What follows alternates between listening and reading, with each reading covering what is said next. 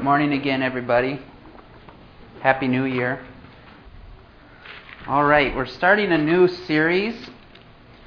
The topic is discipleship, and it's going to last for about 12 weeks. And give you a little history of the Great Adventure Church. Back near the beginning, we had a different format, and basically what it amounted to was the focus was on giving some information and then leaving time for some solid discussion. And we found that, back in the day, we were kind of sitting around all day Sunday is what it amounted to. And so if we finished at 1 or 12:30, or it didn't matter as much. But now that we have a lot more schedules, we need to be more sensitive to that. So to help with that, we're not only structuring the Sunday mornings to fit the message and the topics, but we're actually going to arrange for some discussion time other times during the week. Usually it would be Wednesday nights. Other times it might be Sunday mornings. But we'll look forward to really digging into this together and talking it through. And what we found in the past is that really, really helps to own it, to make it real and impacting. Takes it from 45 minutes one time a week, then never really hearing much more about that particular topic or message. Takes it more into kind of the discussion of what you're doing with each other, more into the other meetings that we have through the week. So the goal is to make it more and more real. And that's really what we're after. One, because this topic is really, really important.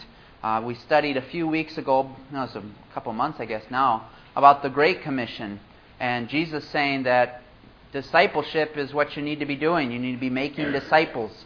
And we talked about how that included leading people to the Lord, but also teaching believers to observe all that Jesus had commanded. So we need to be serious about it because Christ is really serious about it. And we think that this is something that can really improve.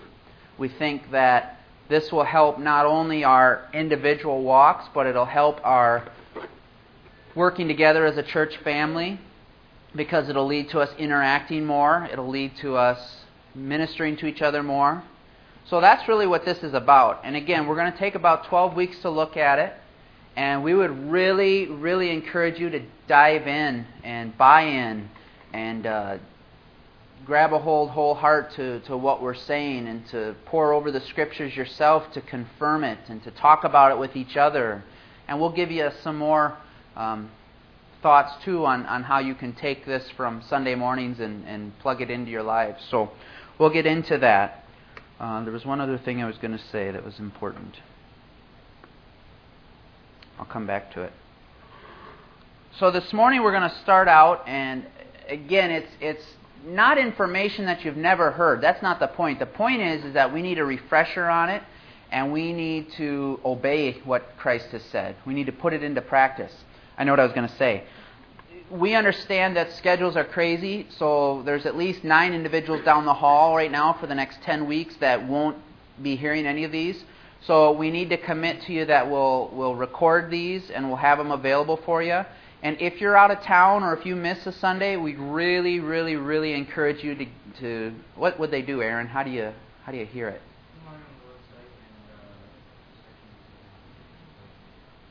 Cool. So you can go onto the website and you can play it right there. If your work is conducive to it, listen to it while you're working. Or I suppose if you're really savvy, you could burn it onto a CD and listen to it in the car. That's what I like to do. But whatever it takes, let's dig into this together and let's talk it through and let's see what God has for us on this. In light of that, we're wondering if one or two of the brothers could ask the Lord to really guide this unit of study and to guide this time so that the Spirit works in a great way. So if one of you, or actually if 2 of you would pray that right now, that'd be great.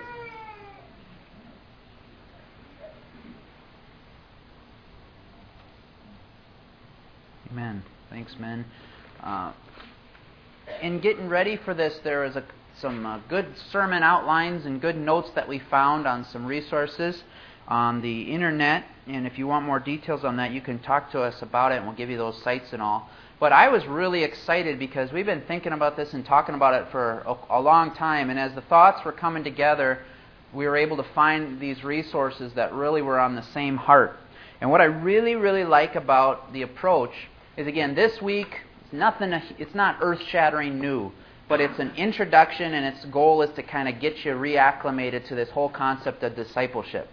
One of the comments that was made was that there's a lot of misconceptions about what true discipleship is. And so we'll talk about some of those today.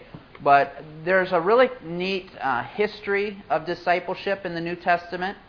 And then I think there's some real practical distinctions between maybe how we understand discipleship or how others have understand it and what Christ really wants. And then there's some real in-our-face practical applications that if we're serious about obedience, we'll be able to put into play. And I'm spitting. Sorry, Anita. I'm getting going up here. But we'll be able to put these things into play and see them change our lives.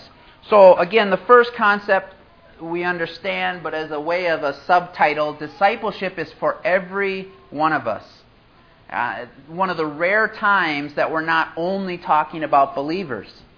We're talking about every one of us need discipleship, whether that's being shown the Savior for the first time, whether that's being introduced to Jesus and what He's done, and making disciples in the sense of leading people to Christ, or it's those of us who know Christ, maybe for lots of years, and we need to be closer and closer and closer to Him. The bottom line, though, is every single person in this room, every single part of our church family needs discipleship. And so it's an active sport, so to speak. It's not a passive sit back and ponder kind of issue. In that, a couple of overview points. If you remember, the actual words for discipleship in the Bible really focus on, as far as meaning, on a follower or a learner. A follower or a learner. So when we're talking discipleship, we're talking about following and learning. But the key is that our discipleship is not following or learning to become another person. It's not picking a great mentor and aspiring to become that person. It's really about following Christ, being a disciple of Christ.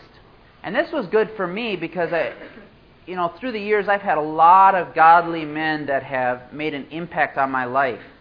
But even in that, there's been a danger where I focus maybe even too much on the person that I'm working with instead of on the Savior who we're supposed to be following and becoming more like. That doesn't diminish in any way the relationships that we have with each other, but I think it's a good perspective to start out with, is be a follower of Christ, be a learner from Christ, and that's really what He wants us to have. There's a couple of verses. Look at John 8 with me. John chapter 8, verse 30 and 31. This was neat because there's not a select few of individuals who are disciples of Christ. In the Bible, we study about 12 men who were named disciples, and they had a special relationship with Christ. But even though Jesus had those 12 men, He still referred to any follower, any believer in Jesus Christ as His disciple. And that's cool because that means that we don't have to be an elite. We don't have to be this special prodigy or this special person with X amount of potential. Every one of us who knows Christ is a disciple of Jesus Christ. And John 8, verse 30 and 31 kind of illustrates this. It says, even as He spoke, many put their faith in Him. To the Jews who had believed Him, Jesus said, if you hold to my teaching, you are really my disciples. Then you will know the truth, and the truth will set you free. So those of us who truly follow Christ are disciples. And that's cool. We'll talk more about what that means. But this is not an elite position that we have to aspire to get to. You're a disciple of Jesus Christ. And I found that exciting. Acts 6, verse 1, and if you want to look at that another time, basically the followers of Jesus called any believer in Christ the disciples. There were a bunch of disciples. One day there were 3,000 disciples added because 3,000 people put their faith in Jesus Christ on the day of Pentecost. So disciple is a key term that's not reserved for a certain elite group. This was cool. Jesus put a huge priority on discipleship. The one author I was reading said, think about what Jesus was called to do on earth. And he whittled it down to two things. One, we know that his main mission was what? God's will for him. And that ended up being the cross. And it ended up being building the kingdom through his eternal sacrifice for our sins. And so we know that everything pointed to that. But there was another focus that he had. And there was some other contrasting things. He didn't build a huge organization. He didn't put all of his effort into revitalizing this or that. He put his effort into discipleship. That he was focused on the cross, but while he was doing that, some of the first things he did in his public ministry were to do what? Were to go and call disciples. Call disciples. And so Christ makes a huge priority of discipleship. And I think that's cool, because if Christ made discipleship such a big thing when he was here on earth, and even his parting words with the Great Commission, his parting words were about discipleship, we should take the hint, not so subtle hint, that it's huge, that it's vitally important. Every decision we make in life should focus on our discipleship, our following of Jesus Christ. Where we work, where we live, what we do with our time, recreation, all of these things. If we're true to what Christ wants, following Him, learning from Him is going to be at the peak of what we do. Because in addition to pursuing the cross, discipleship was very, very important. So there's a little overview for us. Discipleship just means to follow or learn. And again, we want to make sure that our focus is following Christ. Now we're going to do that as a team, but Christ is the center of that. Each believer is a disciple. And discipleship is of huge importance. It was huge to Christ. It needs to be big for us. So let's talk about a little bit of a history of discipleship as far as the New Testament goes. And this I found really helpful. One, discipleship was not a new concept when Christ came on the scene. I don't know the year. Well, I guess it would be, what? How's that work, Theron? Would it be BC 33 or? Yeah. As a teacher, BC 26 AD. Okay. 26 AD. Wasn't a new thing. John the Baptist had disciples. Look at John 1 quickly. John 1. To be reminded of this. Verse 35 and 37. By the way, as a side note, and it's a key principle to discipleship, you flipping through and finding these verses is really important. Because it was already said this morning by Aaron, I thought, well put, that any authority of what we say has to come from the Word of God. So the reason we put these references, the reason we look at these verses is to give credibility to what we're saying. And it backs up what we're saying. It may be a small detail, maybe a big detail at the time, but all of it is important. Verse 35 says, the next day John was there again with two of his disciples. When he saw Jesus passing by, he said, "Look, the Lamb of God." So John the Baptist had disciples that were working with him. The Pharisees had disciples. That's kind of a weird concept. The Pharisees had bought into discipleship in a big way. And Matthew 22 shows us this. Verse 16.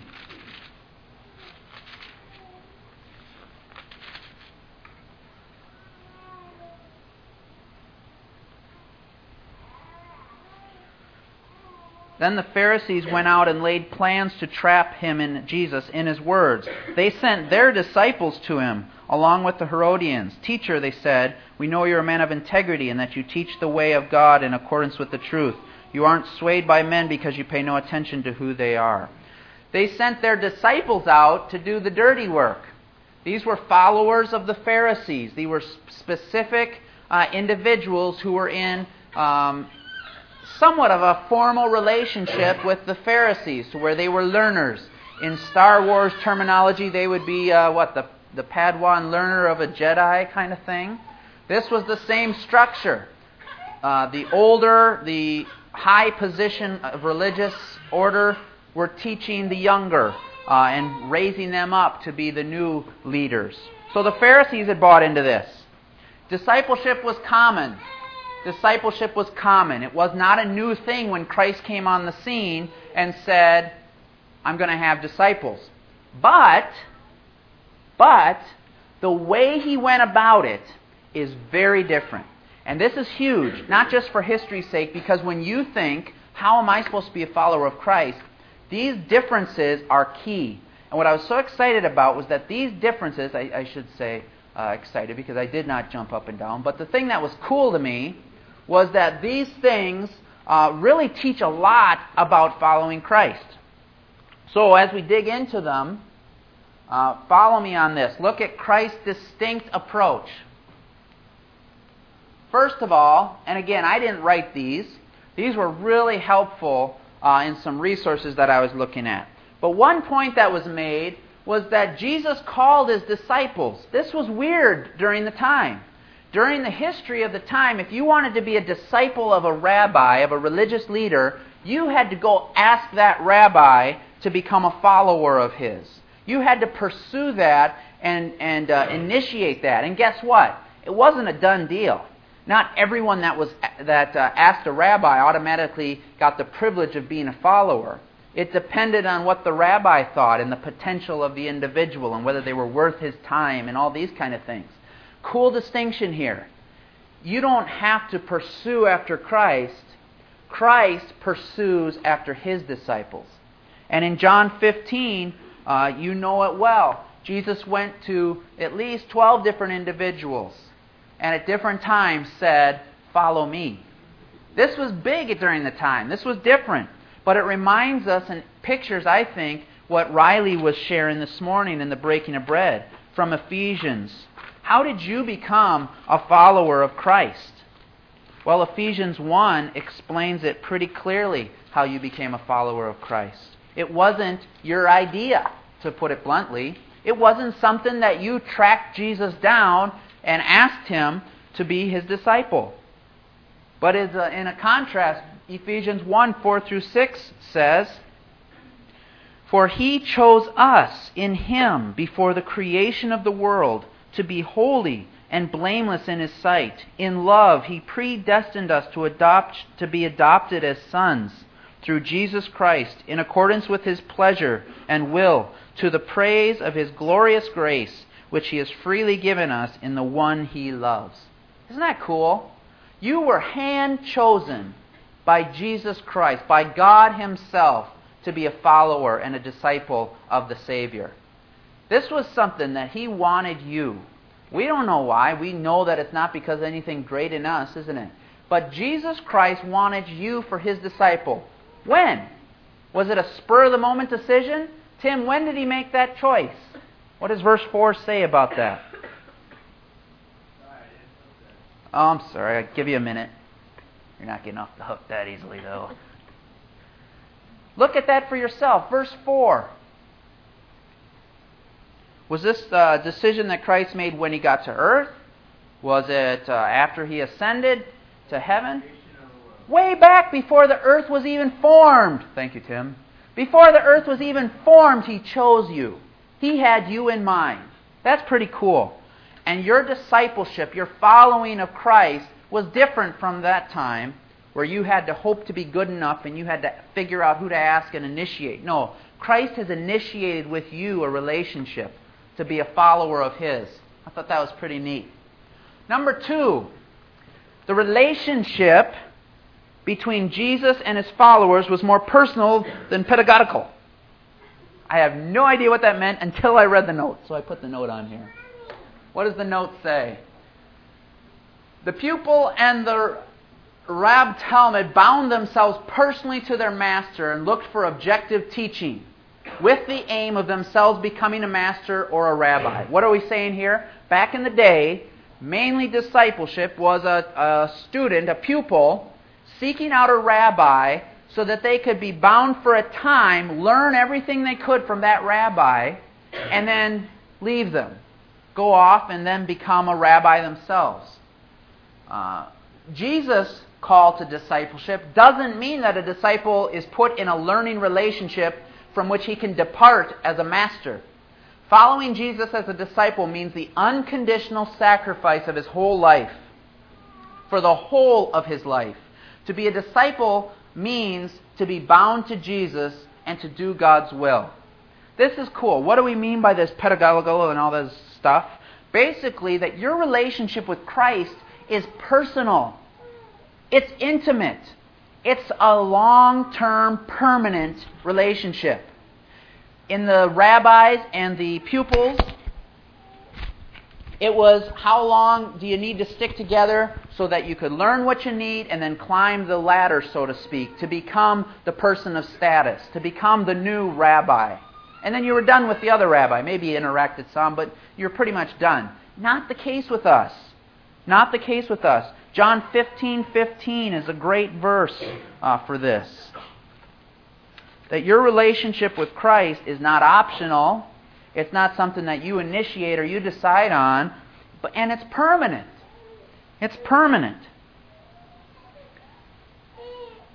Jesus himself says, I no longer call you servants, because a servant does not know what his master's business. Instead, I have called you friends. For everything that I learned from my Father, I have made known to you. There's an intimacy, my friends. There's a very special bond here that Jesus wants to have with you. And he wants that bond to be deeper and deeper and deeper. Very different from the time. Next point. The path of the disciple of Christ was really, really different from the path in contemporary Judaism. Okay, so that rabbi and that pupil that we were talking about, the end result is totally different. This was a wake-up call to me. The pupil wanted to become a rabbi, and we know that during the time that involved a pretty good status, didn't it? We know that the Pharisees were placed on a very high pinnacle, at least by themselves, if not by all the people. And they had fancy robes, and they had fancy offices, so to speak, the temple, and they had fancy way of doing things. And that was a big goal. If you were going to become a rabbi, there was some status and position with that. You talk about climbing the ladder. Well, corporately, maybe we aim really high. CEOs, CFOs. That's kind of what the Pharisees were religiously. You were climbing this ladder if you were a disciple. Not the case as a disciple of Christ.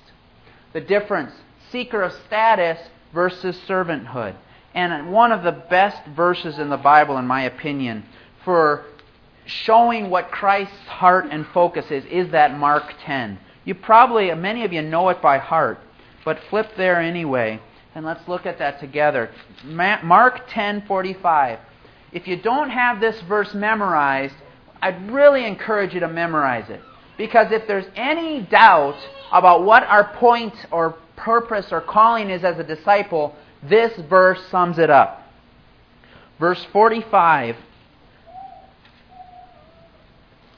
reminds us that for even the Son of Man did not come to be served, but to serve and give his life as a ransom for many. Discipleship back in the day was about status. If you were a good disciple, you grew in status so that you had more respect, more authority. A good disciple of Jesus grows in servanthood.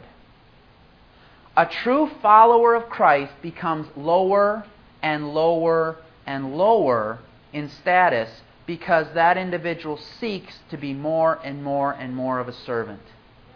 What's another passage of Scripture that screams of Jesus' servanthood to us? John 13, right? When Jesus himself took the place of one of the most lowly house servants and washed the grease and grime off the disciples' feet between their toes. If you haven't seen a picture of servanthood, that's one for us right there.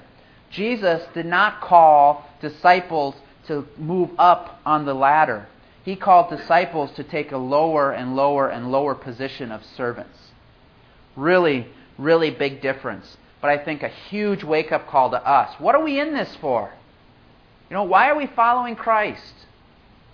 Are we getting caught up in that trap of the world and saying we got to progress, we got to get higher, we got to have more status, we have to have more respect?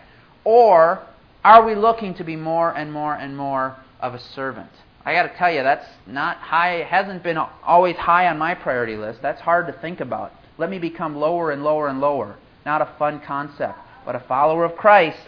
And later we'll see the good news of that. That there's going to be a day that as you are more and more and more of a servant, now there's even more reward and blessing waiting for you. Not just now in life, but through eternity.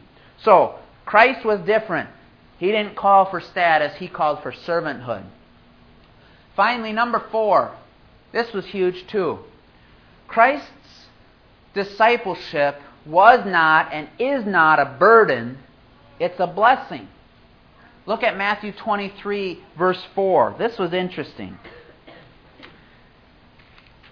The discipleship of the Pharisees, the discipleship that the Pharisees did is explained here as far as what its effect had on people.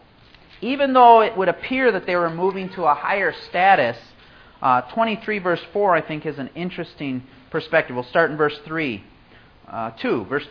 The teachers of the law and the Pharisees sit in Moses' seat, so you must obey them and do everything they tell you. But do not do what they do, for they do not practice what they preach. They tie up heavy loads and put them on men's shoulders, but they themselves are not willing to lift a finger to move them. The Pharisees were all about laying on burdens. Discipleship with a Pharisee or a rabbi meant get ready for heavier and heavier burdens. Why? Because they were called to keep certain laws and restrictions. There were tons of them. Tons of rules and restrictions. And they had to stick to them. If you were going to be a better and better follower, that meant you were more and more bound by a legalistic code. Man's rules that you had to fit perfectly if you were going to be a true disciple. Burdens. Lay on the burdens was the theme of the Pharisees. And the hypocrisy was pretty ugly too of this verse, wasn't it? They laid on the burdens, but they didn't follow them. They had their own way of living. That wasn't burdensome. Not very nice people to follow.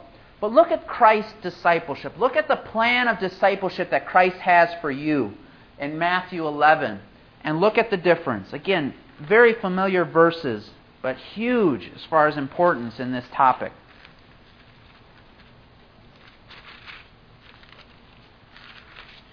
Chapter 11, verse 28. Jesus said, "Come to me, all you who are weary and burdened, and I will give you rest. Take my yoke upon you and learn from me, for I am gentle and humble in heart, and you will find rest for your souls. For my yoke is easy and my burden is light." My understanding of that whole yoke thing, when I was real young, I was thinking eggs. When I was a little older, I was thinking oxen and the yoke. And that may be somewhat tied in the picture. But my understanding in that is a rabbi's yoke was sort of his game plan, his worldview, his policy, so to speak. And a rabbi's yoke was the code of regulations or the philosophy of approach that rabbi held. So if you were going to take a rabbi's yoke upon you, you were going to learn their game plan. You were going to play by their rules. And we already heard that most of those rules were burdensome, weren't they? Jesus here is saying, take my approach upon you. Buy into my game plan and follow me.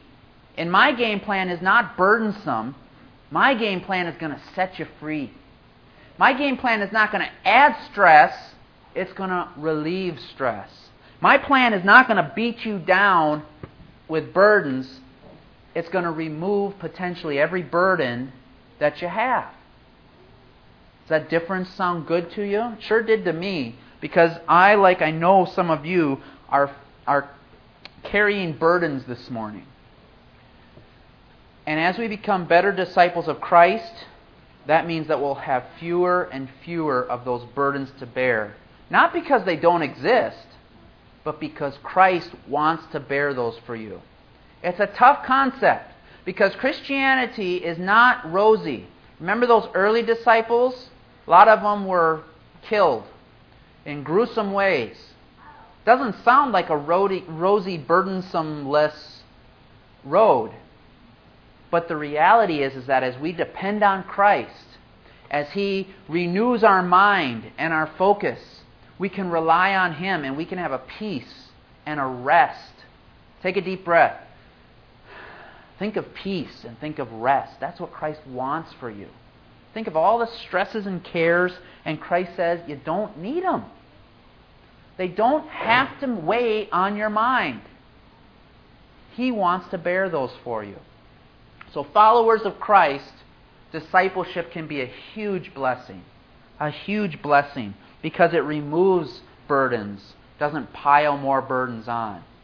That sounds good to me. That's exciting. So to summarize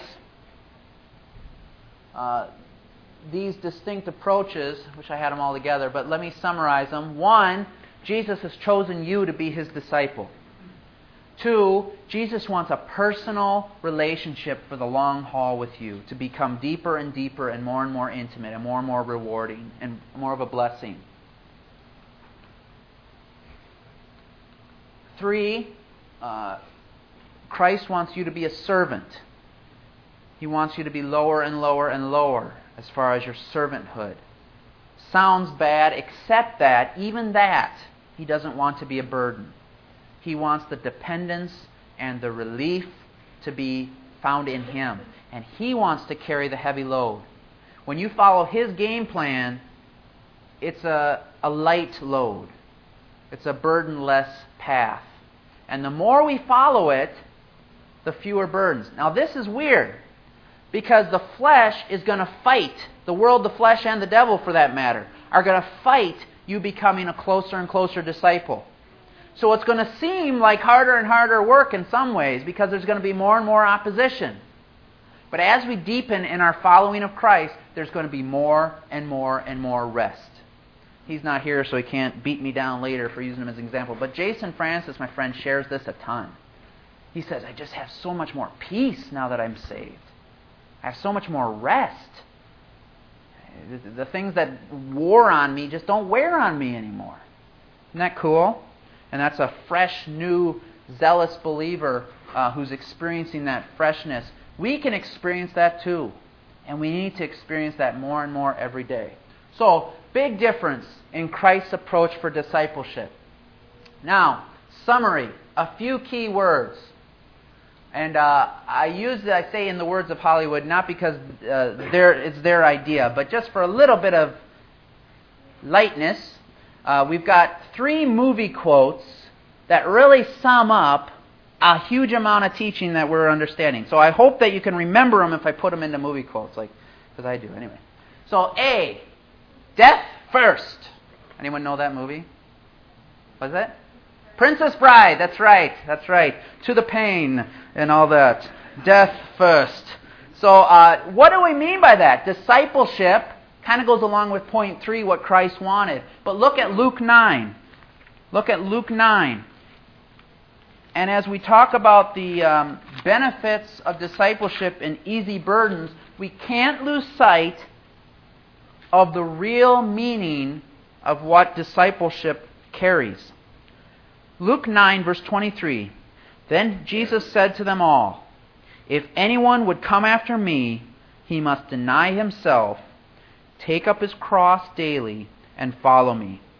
For whoever wants to save his life will lose it. But whoever loses his life for me will save it. What is it for a man to gain the whole world and yet lose or forfeit his very self? Death follows discipleship of Christ. It is not about you. It is not about me. If we're going to be true followers of Christ, we have to understand that death to self is vital. Pick up the cross means death. That means that this life that you carry through each day is not your own. You've been bought with a price, therefore glorify God. As the Scripture says. Death first. Don't forget that we are dead to self, but alive to God. I thought that was a huge point that I need to be reminded of. I probably need to repeat that to myself 10 times in the mirror each morning. It's not about you. You're dead. You're a instrument. You're a tool. It's all about what Christ wants to do with His life that you walk the steps of. And if we can keep that perspective, I think we'll see major change. So A, death first. 2, share the load. Thank you, Ethan. Which one was that? That was Samwise and... Thank you. Share the load. Christ called this. But those with burdens this morning, don't forget that Matthew 11. He wants your burdens. Part of being dead to self is it's not your worry. It's not your life, therefore it's not your worry. It's Christ's concern. And as the God of the universe, He's not going to let His life through you go down the drain. It may not look the way I want it to all the time. It may mean that my business fails and doesn't prosper, if that's what He wants. It may mean that I'll be lonely as far as human relationships. But the bottom line is He is not going to let you go down the tubes.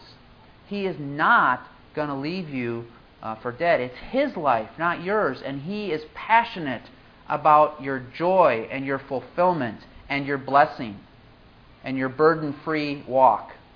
So, death first is kind of a stinging concept, but balanced with no burdens. Because it's not about me. Therefore, the burdens aren't mine to bear. They're Christ's to bear. And D, what movie is that, Christy? A, 2, and D, we live on the most boring street. Christy loves Home Alone, so that was for her. But 3 is walk this way. This is a tough one. We need JP for this. It's a butler. That might be there too. Private Eyes. Anyone seen Private Eyes? Yeah, the butler says, walk this way. So Don Knotts walks this way. But what does that mean? What does it mean? Philippians 2. And this is the good news of what I was talking about earlier. Turn there with me.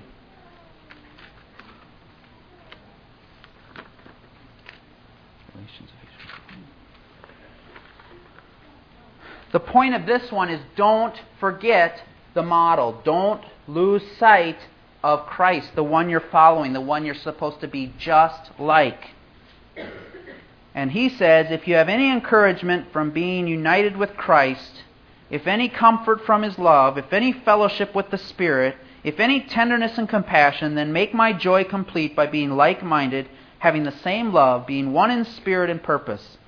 Do nothing out of selfish ambition or vain conceit, but in humility consider others better than yourselves. Each of you should look out not only for your own interests, but also to the interests of others.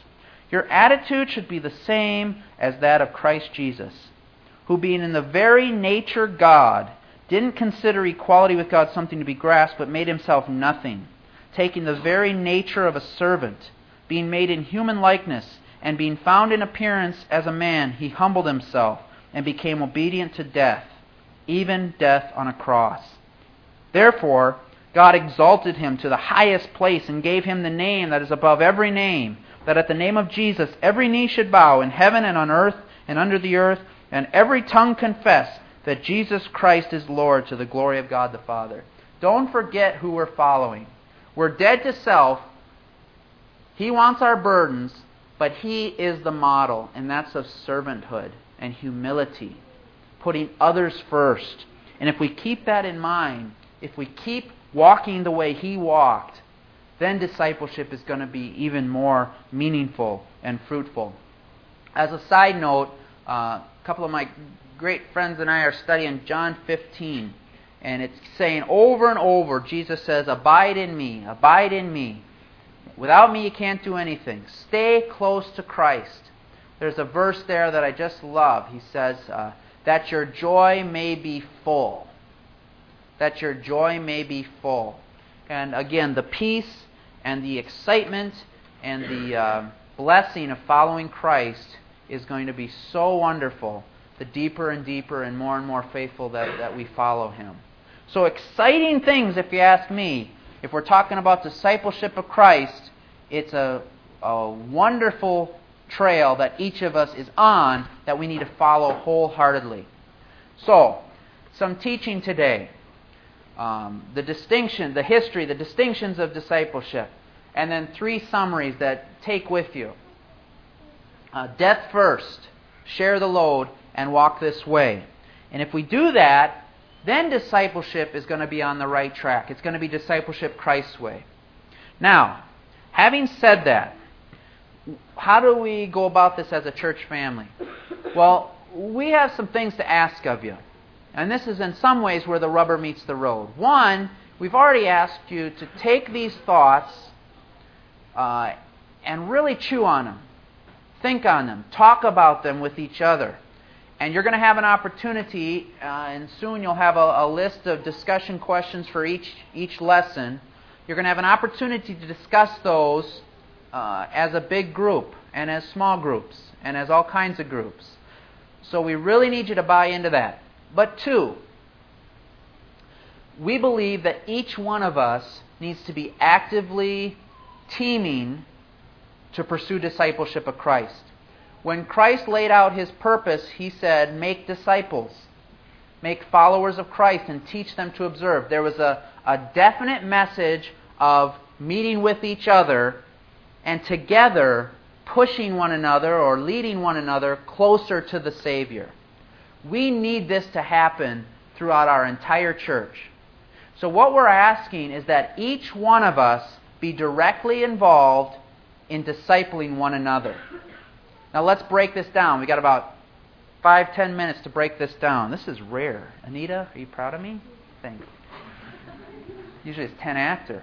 But let's break this down. What does it look like? Well, here's how we'd encourage you to start. 1, look at an opportunity to meet with someone else in the church family. You can meet with others outside the church family too, but at least one person in the church family. We'd encourage men to meet with other men and women to meet with other women.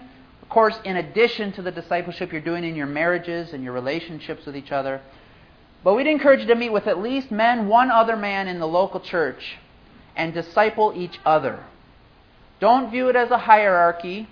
You're not going to be a follower of Tim. You're going to be followers of Christ together.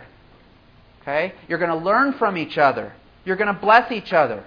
Are you at different points in your maturity? Absolutely. But you will learn from each other, and you can teach each other. So we would ask you to pick one other individual in the church, or more, but at least one, and initiate a time each week to get together and encourage each other spiritually. Whether you talk through the discussion questions that we're going to give you, whether you talk about other passages of Scripture, whether you pray together, whether you memorize Scripture together, that's up to you guys. But we each need to be meeting with someone else from the local church. And we're convinced that if we can set up this pattern of discipling each other, suddenly the church family will become more and more strong, and your life will become more and more rich. So we would ask you to think about that. Ideally, even if you could think within the next few days, it'd be great if you could initiate this and have this kind of in place by next Sunday. That would be great. If not, have a real great idea of who you'd like to talk to about working as a discipleship team. But you know what we're saying on that? Meet with somebody else once a week, over lunch, over breakfast, over neither, half hour, an hour, whatever you decide, and really just start to invest in each other's lives. And I think we'll see some really cool results. You don't have to do just one. I have a blessing of meeting with like I said, several friends, and it's great. Don't limit yourself, but at least one, and I think we'll see some real solid growth. So, lots more to come, lots more discussion, lots more, hopefully, insight, and lots more following Christ as a church family. So, in record time, let's close with 8 minutes to spare. I emphasize that for you, Anita, so she can stop harassing me. Father, thank you so much that Christ wants us as followers, that we are disciples of the living God. Lord, that He loves us personally, that He wants a deep relationship with us, that He's not looking for a cold, heartless production of talent for Him, but He's looking for a deep, close relationship. Lord, give us the same kind of heart, please. Give us a heart to follow after You, to follow hard after You, to want to be like Christ more and more, to understand that we are dead to ourselves, to understand that Christ wants to bear our load, to understand that we need to look just like the Savior. And then, Lord, we've got another big task. We believe that You want us to be meeting with each other. We believe that You want us to be working as teams to grow closer to Christ. And that's a big job. That means us changing our schedules. It means us changing our maybe even our circle of acquaintances, Lord. It's big. And so we ask Your help in it. We ask that You give each one of us wisdom about who You'd have for us to team with on this. Lord, we ask that You would deepen relationships in our church family. We ask that You would help us to share burdens with each other, to get better at treating each other as family as opposed to acquaintances. Lord, there's huge opportunity here, and we're excited about it. So guide our hearts, make us obedient, lead us, and draw us closer to the Savior. Thank You so much for, again, Him choosing us and loving us and wanting to be close to us. And we're thrilled about that. In Jesus' name, amen.